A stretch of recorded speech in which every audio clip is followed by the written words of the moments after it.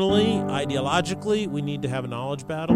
And then in regards to Islam, we have to have a knowledge and information battle.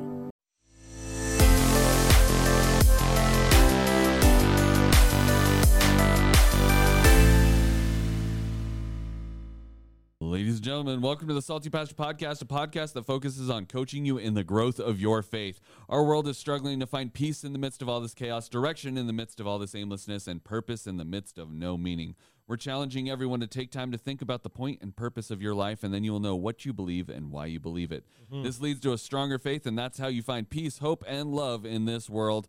My name is Jess Mayer. I'll be your host, but we cannot do this without the one, the only, the Salty Pastor himself, Dr. Douglas Peak. Hey, everyone. It's so good to be with you today, and I've been really, challenged in this study about Kingdom Come because I've been trying to reconcile the individual who becomes a part of the kingdom of God and the spiritual battle that kind of occurs within you, but also the notion of the kingdom come in a general sense, in a large sense, and how, so what is our responsibility when you have something in the kingdom of this world rise up and do something evil? What is our stance, and how do you approach it? And so I'm trying to figure out how to weld those two together, and so it's been really challenging. And so I think the personal spiritual growth is easy to address, but how that influences, big things, big nations, takes a little bit more work. Absolutely. On Tuesday, we studied the armor of God in Ephesians 6:13 through 18, and the biblical principle here is that all followers of Jesus are in a spiritual war, and we have to be protected in this battle. One phrase in the passage that stands out to this point is, so that you will be able to resist on the evil day, having done everything to stand firm. Yes. We are told to do everything we can in order to stand firm. And on Tuesday, you spoke a little bit about complacency and how human beings easily fall into complacency, partly due to a human nature, partly due to being manipulated by the world. Let's talk real world scenarios where Christian movements in America have suffered from complacency. Well, first, let's remember we are in a spiritual battle, and our battle is not against flesh and blood, but the rulers, principalities, and spiritual forces of this dark world. And I like how you pointed out in the next verse where he says, once you have done everything, so the reason we must be aware of the spiritual war that is happening is because it spills over into this world that creates darkness, and we need to do everything we can. We need to do everything we can as individuals to stand firm and resist this evil, right? Do you remember the old cliche? I can't remember who said it. It's not a cliche. It's just a kind of a proverb is, all it takes for evil to advance is for good men to do nothing. Yes. Yeah. So that sense that we just can't sit by and do nothing and let evil advance, right? Right. That doesn't appeal to the sheepdog mentality or vibe of the masculine image of God that we are called to protect. There's real evil out there, and real men step up and stop it, right? So there's that. But also, how does it spill over in a general sense, and how do you fight it generally? So I think that since our battle is not being fought against flesh and blood, where is it being fought? And I think there's two primary fronts that it's being waged on today in America, in an individual sense and in a general sense. You can kind of see these waves coming across America. And that is, the first one is ideological. And I think that there is an ideological battle out there that needs to be waged, and anybody who's listened to the Salty Pastor for any point of time knows that to be true, and that's what we talk about most of the time. I also, though, do believe that there is, across the globe and in America today, the influence of Islam. This is a front, and, where this battle needs to be waged. And so we need to endeavor to stand against what this expressed mission and intent of Islam is. And the problem is that most people in America and Western civilizations have no idea what it is. right? They just don't know. And so they think it's like, well, it's similar to another Protestant denomination. Who cares if you want to be a Mormon or a Christian or if you want to be a Catholic or whatever? All religions are the same, and they say the same things, and so let's be diverse. Right. They have no idea that Islam does not in any way, shape, or form reflect any of these other subsets or denominations of Roman Catholicism, Eastern Orthodoxy, or, Roman Catholicism or Protestantism. None of that stuff. Right. It is a belief system that wipes out any and all other belief systems, and so you have to be aware of it, and you have to understand that. So in these battles, Paul says in 2 Corinthians 10 that our weapons of warfare are divinely inspired for the destruction of fortresses. We are fighting against everything raised up against the knowledge of God, right? So this is a knowledge battle that I think we need to fight, right? Personally, ideologically, we need to have a knowledge battle. And then in regards to Islam, we have to have a knowledge and information battle, okay? So I think what's happening is you are seeing these two things come together into a really odd culmination. What you're seeing is the ideological battle is cultural Marxism. It's this critical theory. It's progressivism. It's driven by secular humanism, scientific materialism, atheism, all of these types of things. It's a worldview that has a really interesting bent, and I always kind of sum it all up into postmodernism, cultural Marxism, right? And you see that a lot on our university campuses, okay? And so we've talked a lot about this over time. Well, now you have Islam, and Islam seems to be the exact opposite of this progressive ideology, correct? However, what we're seeing is these two things coming together in a dramatic way. Every single one of the pro-Palestinian, pro-Hamas demonstrations that have been happening on college campuses have violated the student honor code of every campus on which they've had them. Okay, so when you go to university, you are also bound by the laws of the United States of America in that particular jurisdiction that you're in. So if you're in a university and it's in a town, whatever the city laws are, but you are also subject to what is known as the student honor code or the student code or the university rules, right? Right. And if you don't follow those, you're disciplined and expelled, okay? Well, every one of these protests violate the student honor code and the rules of the university, right? And one of the student honor is that we will not advocate violence on anybody, right? And yet that's exactly what they're doing. And they're not only advocating violence, they're pursuing violence. And you see in various cases these student protests are going after other Jewish students, where Jewish students are having to hide out in buildings to avoid being attacked. So they're violating these honor codes. They have advocated violence against Jewish people. They yell the motto, "From the river to the sea, Palestine will be free," which is a call to ethnic cleansing in the region of all Jews. Therefore, what you should see happening is severe disciplinary action taking place on this, right? You should see these people being kicked out of these universities. But there's been zero, none. Why is that? Because this first ideological progressive ideology has adopted the notion that Islam is an oppressed minority here in America, when it's really not. And what I find so fascinating is the crimes against Jews and Jewish synagogues and vandalism have risen over 400% in the last 6 weeks.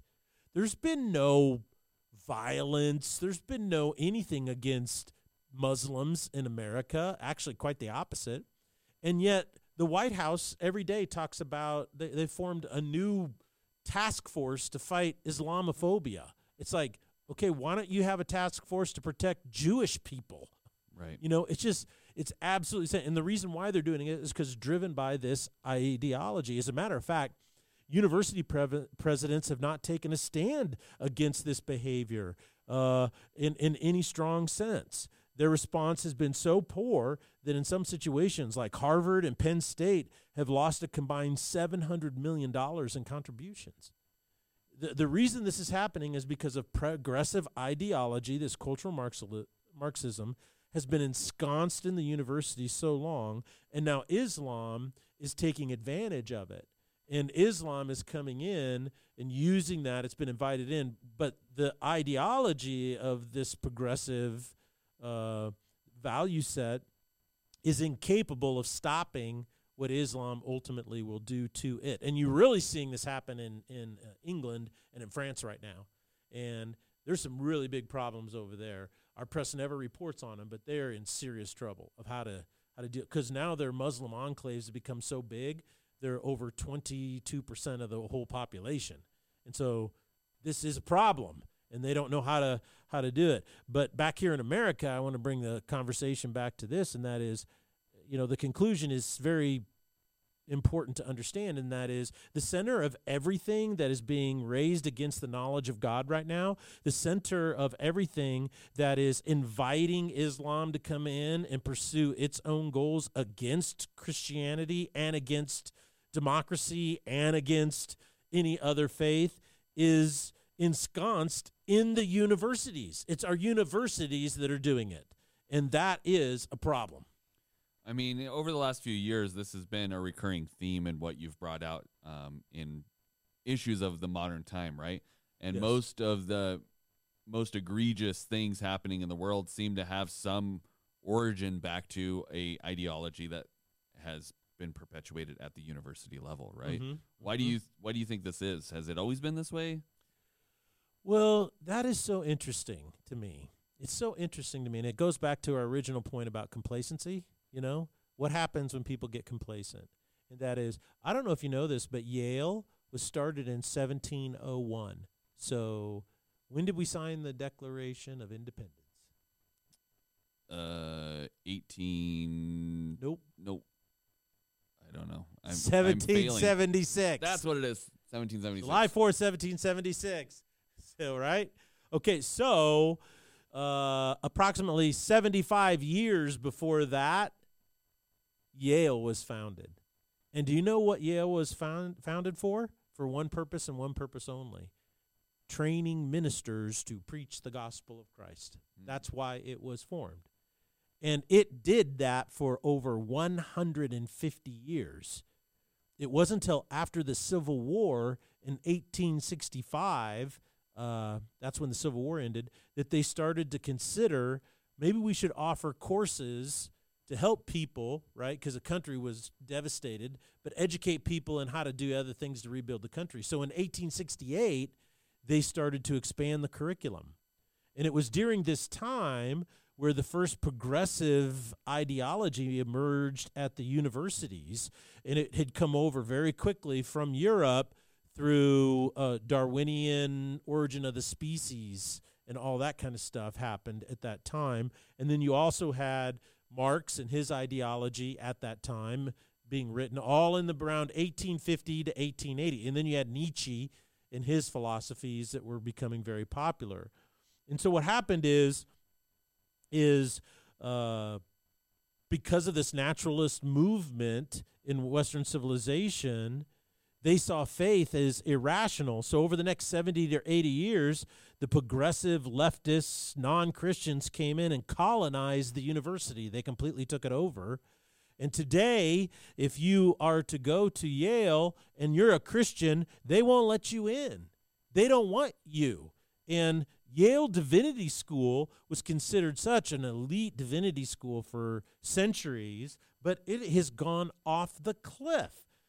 Even in the Divinity College at Yale, the supposed bastion of the university's trained ministers, there's a professor by the name of William James Jennings who speaks regularly on why white people can't be saved and why whiteness is to be fought at all cost. And this was the university that for 150 years trained ministers to go preach the gospel of Christ. And today, it is sitting on a $40 billion endowment. $40 billion endowment, right? And what does it fund? Progressive leftist ideology. And, the list goes on. Look at Harvard. Harvard is the same thing. It's 400 years old. Harvard is. And the first 200 years of its existence, all it did was train ministers to preach the gospel. All of these, we've talked about this in the past. Remember we talked about the Great Awakenings, where people would go and preach, and then tens and hundreds of thousands of Americans came to Christ, and that created all of these massive social movements. Like, for instance, the first Great Awakening happened between 1700 and 1776. And so that's where the fire of liberty came from. It was birthed out of the soil of a spiritual awakening where people turned to Christ in the Protestant movements, right? Mm-hmm. Then what you do is, after that, you see another massive Great Awakening. They call it the Second Great Awakening. Some say there's a second and a third right in there. But all that happened before the Civil War.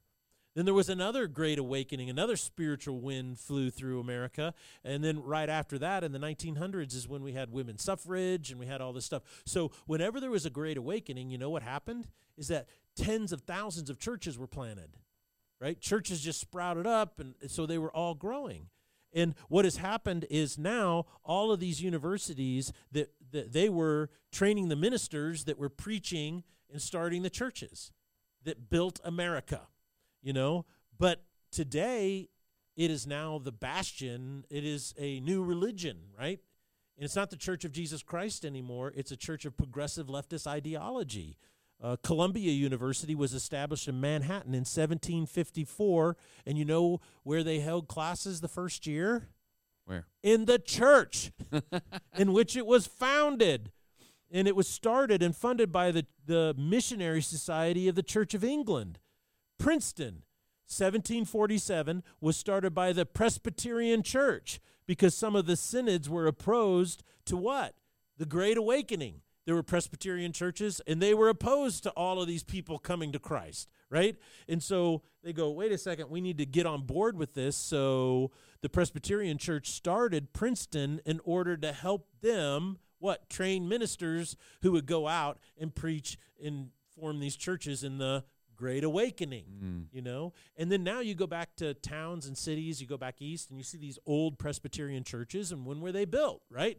They were built in the late 1800s all the way up to 1920.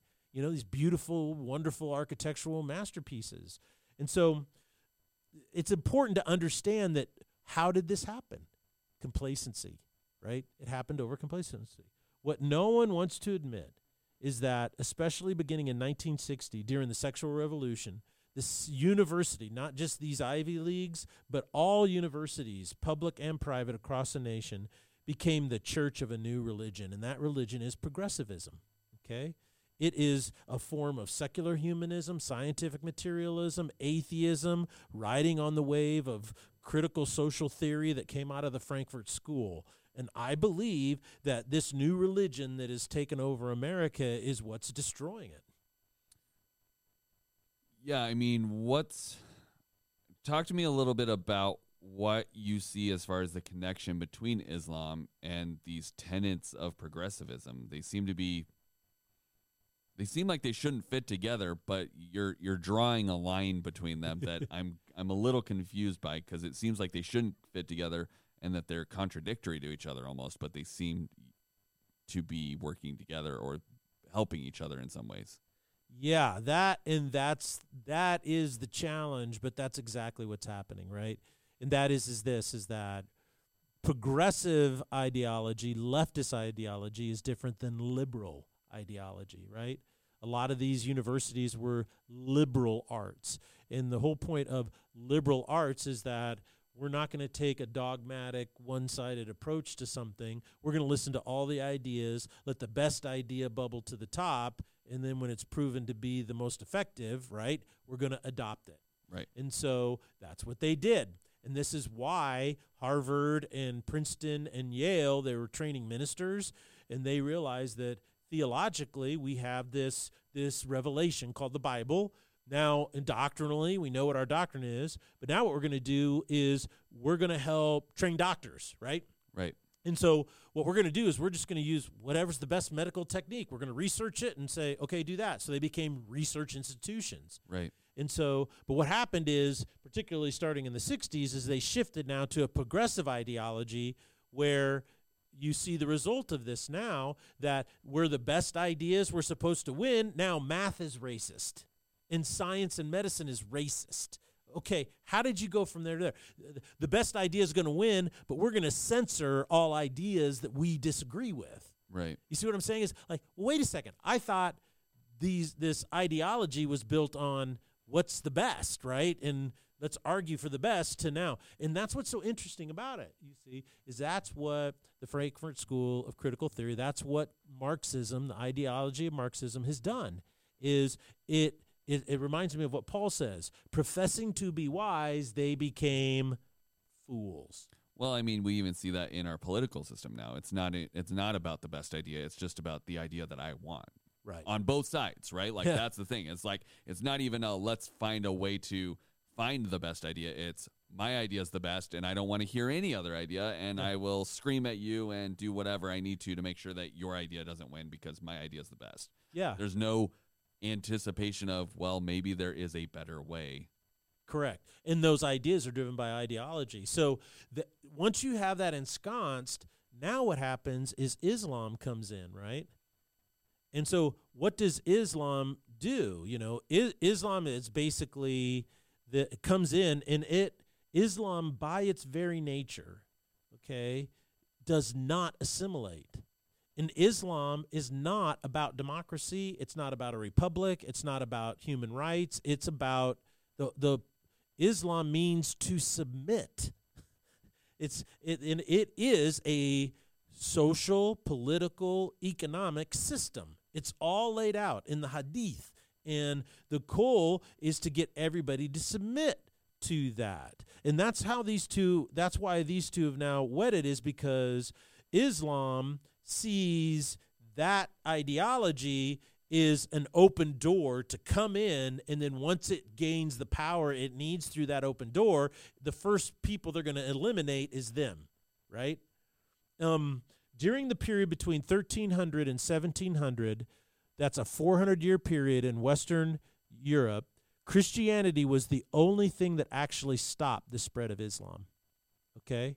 The Ottoman Empire pushed, it had a dream to conquer all of Europe, okay? It wanted, the primary thing that what the Ottoman Empire wanted was the Vatican. Because in Islam, particularly the Ottoman Empire, it is a spiritual war. And they want to win. And what have we been talking about? Is that all of this flows out of what? A spiritual war. Right. And what's so interesting is Islam sees this as a spiritual war. And so what they did, in particular, the siege of Vienna in the 17th century, 1600s, is historically one of the most significant battles between Western civilization and Islam. Because Islam was pushing over. They want to take Vienna, okay? And once they got Vienna, then they could come around and march down the Italian peninsula and take Rome. That was their goal. But they were stopped at Vienna. And I won't go into that. We've actually talked about this on an episode, probably 200 episodes ago. I talked about this. But what happened is Islam lost that battle. Okay, the battle started on, what date do you think it started on? And if you remember, it started on September 11th. And they lost on September 12th, 1683. And this is why Al-Qaeda terrorists from Saudi Arabia attacked America on 9/11. See, they picked that date for that to reflect this battle, to show we're on 11th, we're starting the battle again, September 11th, but this time we're not going to lose. Right. Isn't that interesting? Yeah. But most Americans are not even aware of this. When Christianity was a primary influence in Western civilization, it had the backbone to stop the advancement of Islam. Progressivism embraces Islam, but it does not have the power or the backbone to stand against it when it starts to reveal its true identity, and it will be consumed by it. And this is a perfect example, is that on Harvard University, you had these people that were protesting, students at Harvard, calling for the genocide of Jewish people, the murder of genocide of Jewish people, and this rampant anti-Semitism, which is illegal if you're a student at Harvard. And what does the Harvard president do? Does the Harvard president, does she condemn it? No. Does she say stop it? No. Do they send any type of security to put a stop to it when they're chasing Jewish students and harassing them? No. It was such a feckless, weak response. How can you have a backbone to stop the advancement of this type of evil ideology when you can't even say when they are violating your own rules that they're violating your own rules?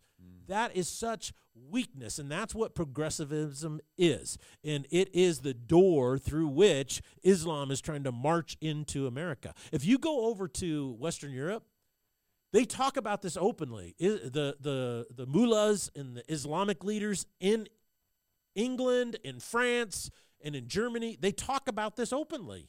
There's articles and research on this. They talk about how we have come here, we're immigrating our people here because we are taking over, and when we get big enough, we're going to overthrow the government. And it's shocking to me because in these Western democracies, they think, well, most Muslims don't believe that. Most Muslims don't want that because they're secular progressives, and their underlying belief is that faith isn't real and nobody actually believes that. So once they get over here and they drink our wine and eat our food and find all the freedom that they could do and sexual freedom like that, all of those second and third generation Muslims aren't going to be Muslims anymore. And guess what's happened? The exact opposite. The most radical Muslims in Germany, in France, in England right now are second and third generation immigrants. Because where are they being trained? They're not being trained in the public school system. They're being trained in the mosques that have been set up, some in England, in old churches, right, of the Church of England, and that's where they're spreading their ideology. And so this will be, in the end, I know I'm sounding a little dramatic and a little salty, but if we aren't aware of this, it will be the downfall of Western civilization. So talk to me a little bit about, let's tie this back to Kingdom Come is about our spiritual warfare. Tie this back to how this is happening within the spiritual warfare. Well, I think, is that it begins with me as an individual, and that is I have to win the spiritual battle so that I live more fully in the kingdom of God, right? And the nature of a spiritual war is that it spills over into your everyday life on a personal level, and what's happening is it's spilling over into the personal lives of all these people around you. And one of the biggest things is that Christians in America have become complacent. And one thing you have to realize, every Christian out there in America, or any person who claims to be a Christian, is to realize is that progressivism, this social theory on university campuses, is the new religion. And they are 100% invested in it. Okay, all their tithes and all of their money goes to that. George Soros became a billionaire by manipulating the currencies of nations. He bankrupted nations, but he just doesn't have $1 billion. He has tens of billions of dollars. He has massive amounts of money. And he is of this ideology, and he has turned around, and then he has invested all of his money, billions and billions of dollars in it, in communist, socialist organizations. And everybody, not everybody's aware, but the rising crime rate in many of our cities is due to the fact that he funded the elections of many radical DAs. And these DAs are not enforcing the law. And so they're letting criminals out on the street. And so what happens to the crime rate when you let the criminals out of the jails? It goes way up. And then other crimes are not even being prosecuted anymore. On Tuesday, November 7th, what happened is Ohio approved a change to their state constitution. And the change that they approved was it made abortion on demand up until the moment of birth is a right in the state of Ohio. Okay? Now, it wasn't maybe we should have abortion rights up to like the first trimester or any of that. It's So they're going to practice partial birth abortion, which is infanticide, right? They're going to take babies that can live outside the womb, and they can legally kill them because it's a part of their state constitution in Ohio now. How in the world did that happen? Well, the pro-abortion lobby there spent 3 times as much money on this than the pro-life groups did. Why did they spend so much more money? Because their side funds it. That's their religion. Now, I'm not here to complain. I'm just pointing out the facts, is that the Christian billionaires that are out there in America today are not giving money to churches. They're not doing it. As a matter of fact, I've talked to some people that were, in the hundreds and hundreds of millions of dollars. They've been told that, well, I don't want to give it to a church because a windfall like that would kill them, Okay, well, maybe there's some wisdom in that, but what they're doing instead is they're giving it to universities. So they're giving it to the church of what? Of progressivism that is destroying the country in which they live. I'm not here to complain. I'm just saying this is the trends. These universities that they're giving money to may have been started by Christians, and they have Christian mottos on them. When you go to Harvard today, when I visited Harvard, I'm taking pictures of all these buildings because I love the architecture and I just love the campus. And on the buildings are all of these verses from the Bible. And yet Harvard is one of the most hostile environments today to not only Jewish kids, but to Christian kids, right? And I've said this before, is that their chaplain that they appoint, the campus has a chaplain. And guess what? The chaplain is an avowed atheist. So if that is not messed up, I don't know what is. But people are giving their money there, and they are supporting the Church of Progressivism that is, and so, people are flocking, I think, to listening to the salty pastor.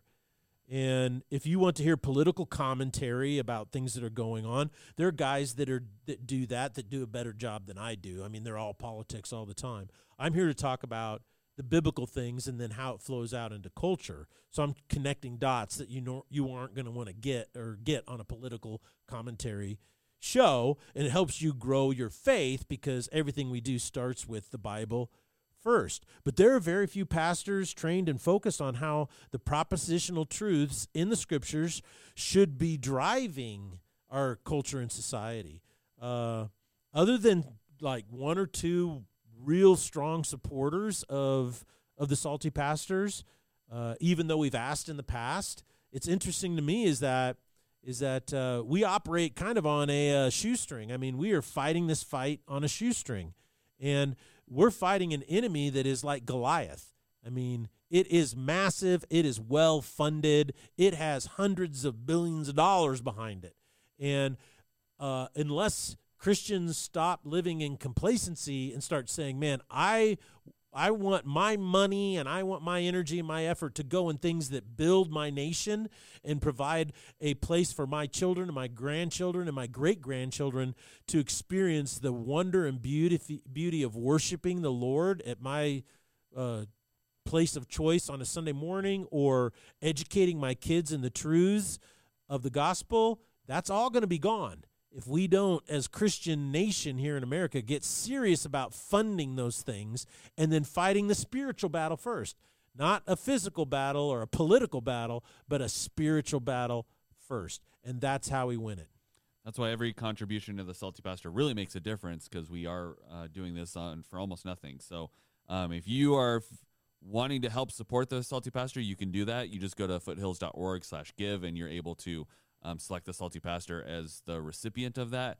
When the new website drops, you'll be able to do that through that as well. So thank you so much, Pastor, for joining us and enlightening us on all of the things going on. I think there's a lot to process here, a lot to do some research on, and a lot to figure out how this is impacting us in our everyday life. We thank you guys so much for joining us, and we'll see you next week here on the Salty Pastor Podcast. Blessings.